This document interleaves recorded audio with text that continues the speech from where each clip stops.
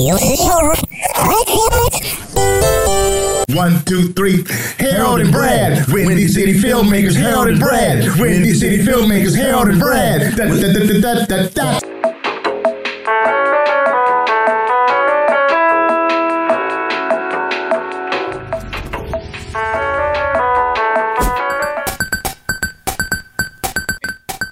Three, two, one. What's going on, y'all? Brad Stevens here for another edition of the Harold and Brad Windy City Filmmakers podcast. HD, what's going on, brother? What's up, B? Ready to get it kicking, boy. It's been a minute. It's been a minute. So we're back. We back, man. And we have a very special guest, a real special guest. I've been knowing this dude the better part of my life. We grew up in the same neighborhood, on the same block. The very talented Jay Wright is with us. What's going on, man? Hey, what's going on, man? Good to see you, man. I'm doing good. How's everything going with you? I can't complain. So when you say way back, how old were y'all? Like 5, 6, 7, 8, 9, 10? Yeah. Back in the day. Yeah. No doubt. Like that. No question, man. So, like, the first question we always ask people is a two-parter, and it's, okay, what's your connection to Chicago, and what kind of art do you create?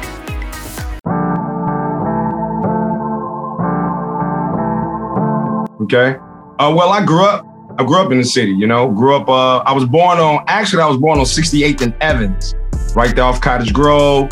Then in I don't get my age, but back in the day, we moved to 105th and Calumet, and so grew up in the Roseland area, and so that's my connection to the city. Wow, and, that's interesting. Because I spent a large part of my childhood right on 77th and Dobson, Grand Crossing area, which is right up there off Cottage Grove and things like that. And then I used to have a house on 107th and Union over there. Yeah, I know exactly where you at. Yeah. So yeah, that's my connection to Chicago, man. South Side all day. Right. And what kind of art do you create? I'm a musician that's my first thing in regards to the art is being a musician. And so the type of art I create is inspirational love music, man, R&B music, man, that good stuff we grew up on, like in the late 80s, 90s. You know, that good music, man, heavy content, strong instrumentation, because I am a musician. And so, yeah, man, just that good solid, that's the art, that's the type of art I create, man. Just that stuff for your soul, man, feels good.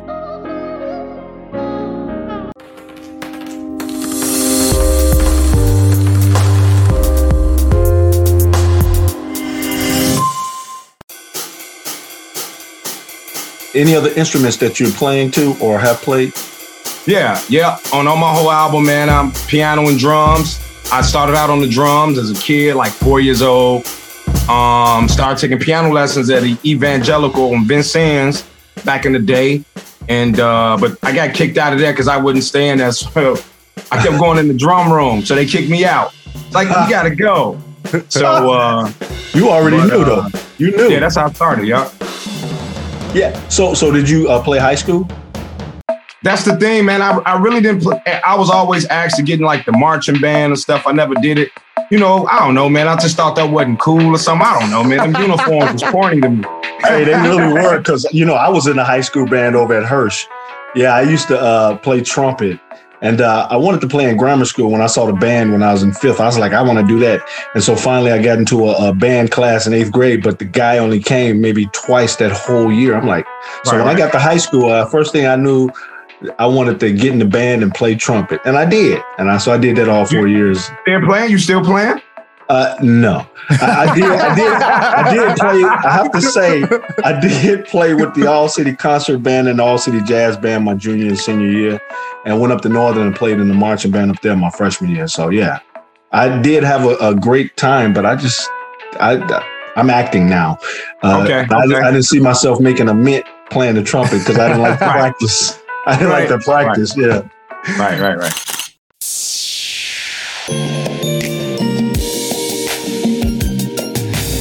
Check it right here.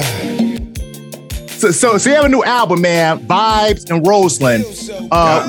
What was the inspiration for the album? Where did it come from?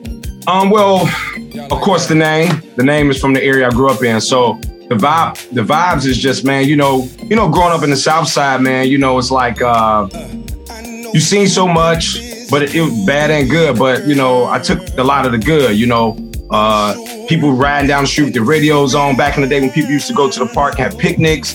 You know, they had the, you know, the music on. A lot of different music was playing. Kids playing baseball in the street, basketball in the alley. You know, it's like, it's just a vibe. It was just, back then we didn't use the word vibe, but it was a vibe we had. You know, it was like sitting on the porch, you know, with the boombox radio. Right. You know, all of that stuff, man. It's like, so that's pretty much the nature of the album. And it's a love-based album, relationship-based album. And so, you know, a strong adult content, you know, with just a good feeling album, man. And so that's kind of like what the album is about. But yeah, the name came just from growing up in Roseland, man, just vibes connecting to the vibes, just you know, I grew up with. And the feel that I'm getting from you listening is like Will Smith's Summertime, and not particularly your music, but the words that you're saying now, the vibe, you know, summer magic and all of that stuff. It seems like that's what you're interested in creating. Now, I have a question. When did you develop your vocals? You know, I've always had pipe dreams of being a singer. But back when I was 9 years old, I had my friends come to the basement. I says, "Watch this," and I opened my mouth and started singing and thought I was jamming. And then when I finished, I looked at them. I was like, "How was that?" They just it was crickets. And I was like, that was when I realized I couldn't sing, which obviously could have been developed. But at that moment, I was like struck. I was like, right. But where did you develop your vocals, your vocal ability? Well, you know what, man? I just started singing like 5 years ago, maybe 4 or 5 years ago. I started. Wow. Yeah, I just started, man. It was like the music. So real quick. I was going back and forth from Chicago to LA. Okay. Working, writing, and producing. I produced Dave Hollister, maybe 5 or 6 songs of Dave Hollister's Book of David album. I was working with Keith Harris on the Black Eyed Peas. So I was just back and forth from Chicago to LA. And that was cool. But then after a while, it was like a drought in the music industry in regards to placing music on artists. Because a lot of the artists, the money changed. So they wasn't really hiring outside producers. They was basically working with artists in their camps. So if you was an artist and you had, you know, producers around you or guys that was trying to produce, it made sense for you to work with those producers because either you had rights to their publishing or they was already in the camp. So it made no sense to go hire people and spend more money when you're not making that much money because the game changed with streaming. And right. So the game just changed. So I had to figure out a way to stay actively in the music. And a friend of mine was like, "Yo, bro, you should sing." And I'm like, "Dude, get out of here." And I always will hum because I would have to write the music for the artist. So I was always humming, but I wasn't singing. You know what I mean? So I can be around a bunch of people, and that's cool. Dude, I just said, forget it. Some crazy idea, right? I booked the Elbow Room on Lincoln Avenue in Lincoln Park. I remember that. Right. I remember that, yeah. I charged $20. Dude, I never performed in front of people ever in my life. No one really knew this. Like, yo, this dude he must be dope. He charging $20 at the Elbow Room. Yeah. I booked the club and man, you know, I stunk it up. I mean, it wasn't really, you know, kind of stunk it up a little bit, but hey, you know, that was my start. Man, wow. I love that story, man. I like that courageousness to say, you know what? Fuck it. I'm just gonna jump into the deep end of the pool. Here we go. You know, yes, sir. I love that, man. Yeah. I love that energy, man. Like, you know, with the advent of technology, you know, being able to shoot your own video, so on and so forth, is it more challenging to break into the music industry or easier? How do you feel? I think it's that's a good question, bro. I think it's kind of twofold. Like The cool part about it is you don't have all the red tape. Like me and you could record a song tonight and the world can get it tonight. You know what I mean? So that's cool. Now here's the downfall. It's 5 million people thinking the same thing. Yes. So it's like downtown traffic in the summertime, the Taste of Chicago at 4:00 in the afternoon. You know what I mean? Like, and the Chicago Marathon. Yeah, and it's a marathon and a Taste at the same time. You know, it's like that traffic is bananas, right? So that's the challenge, is finding your lane. Not only finding your lane, getting in your lane and establishing yourself in your lane to the point where people can take notice, even you being in your lane while it's traffic. So, you know, that's the challenge. But yeah, man, it's just different. You know what I'm saying? Like I said, you know, like what you mentioned about videos and things of that nature, that's a lot cheaper.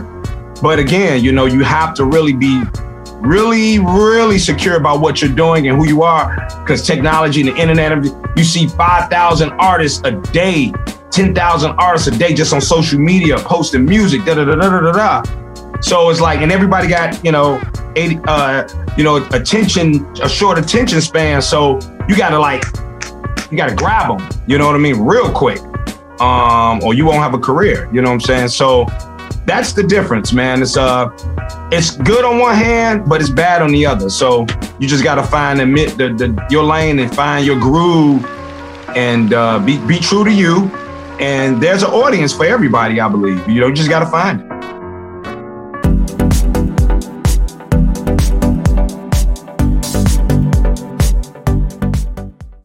That's the magic question. But first, I want to back up and say that was your secret. I need to learn how to hum first. but yeah. That's the magic question to the magic answer. How do we attract the people to come to our lane in this vast ocean of talented people? There's a lot of talent out there. I'm hearing songs over here and hearing rappers over here, and I'm like, they are great. Who are they? Where did they come from? I mean, the lyrics, the vocals, the voice, tight.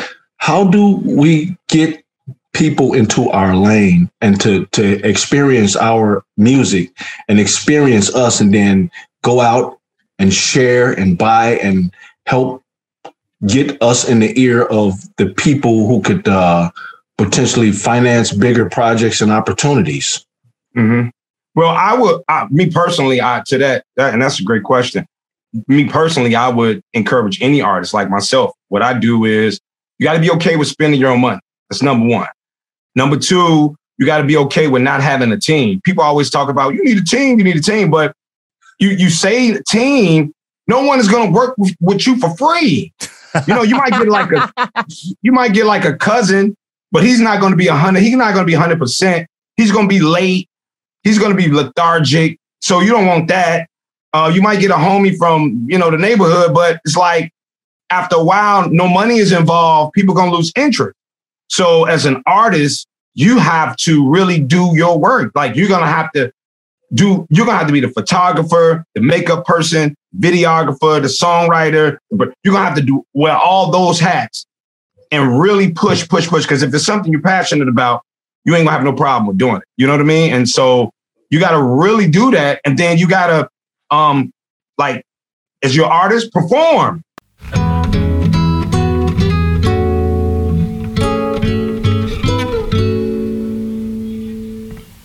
Artists, you have to perform. Like, you have to perform. There's no way around it. Like, I have a show December 4th at Blue 26, a show that I'm putting on, but I'm always performing. I'm always in front of people. You know what I mean? And so don't wait on no promoter. Don't wait on nobody no one is going to call you. Like, if you're a new artist, no one's calling you, bro. Like, no one's going to call you. You're going to have to create your own smoke, your own fire, your own heat, and be true to who you are as an artist and as an audience for you. Man, I love that.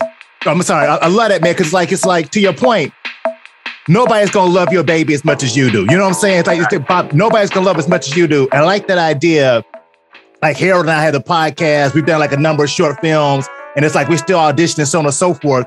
But it's like, you know what? We're doing our shit, continually doing our stuff, and getting to the point where you're just making so much noise that maybe people find, oh, look at what so-and-so is doing. But you're not dependent upon somebody to put you on, that you're always in the mindset of putting yourself on. You know, I love that mentality. You got to have that mentality. And that leads right to this question that I was about to ask. So is it putting out one song that is the best it could ever possibly be, or keep putting out songs that could potentially be the best that there possibly be? Quantity compared to quality, how would that work with what you're doing? I think it depends on the artist. I've been blessed that I can write all. I got 24 songs on my album. 24. All 24 I wrote. All 24 I produced. All 24 I mixed and mastered. So in my case, I'm kind of like an old school artist. Like, you know, a lot of the older artists, they will write and produce their own stuff. You know, your Stevie Wonders, your Prince, you know, Nina Simone, like they would do their own thing. They would write and produce their own stuff. So in my case, my situation is a little different than most. Most people that can't, you know, they can't do their own thing, and I'm not knocking it, but if you can't, then you got to do what your budget allow you to do. That's 2 songs, 3 songs, an EP, or whatever the case may be. Then you do that. But in my case, I can produce my own thing. So I could put an album out every 3 months, full album. It don't matter. I put an album out every week if I wanted to. But I think quality is always important. Yeah, absolutely. That's always important. But again, if you're not able to get to those type of resources where you can produce that type of, because let me just say this too, is like, and I discourage artists from doing this, is that like buying beats online. That's another thing that kills your quality, is that, and the reason why I say that is because a lot of times them instrumentations, they're not catered to your artistry. So you're trying to create inside of this box that's not created for you. You know what I mean? Versus hiring a producer, spend some money, hire a producer, sit in a room and create music that's catered to your artistry. It'll carry over better.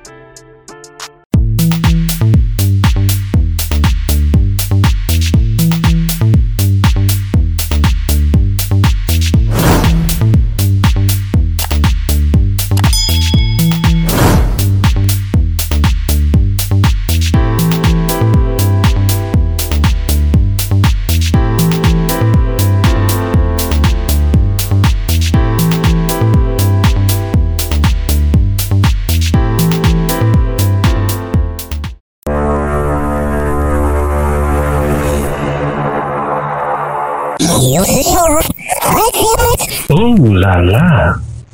Yeah.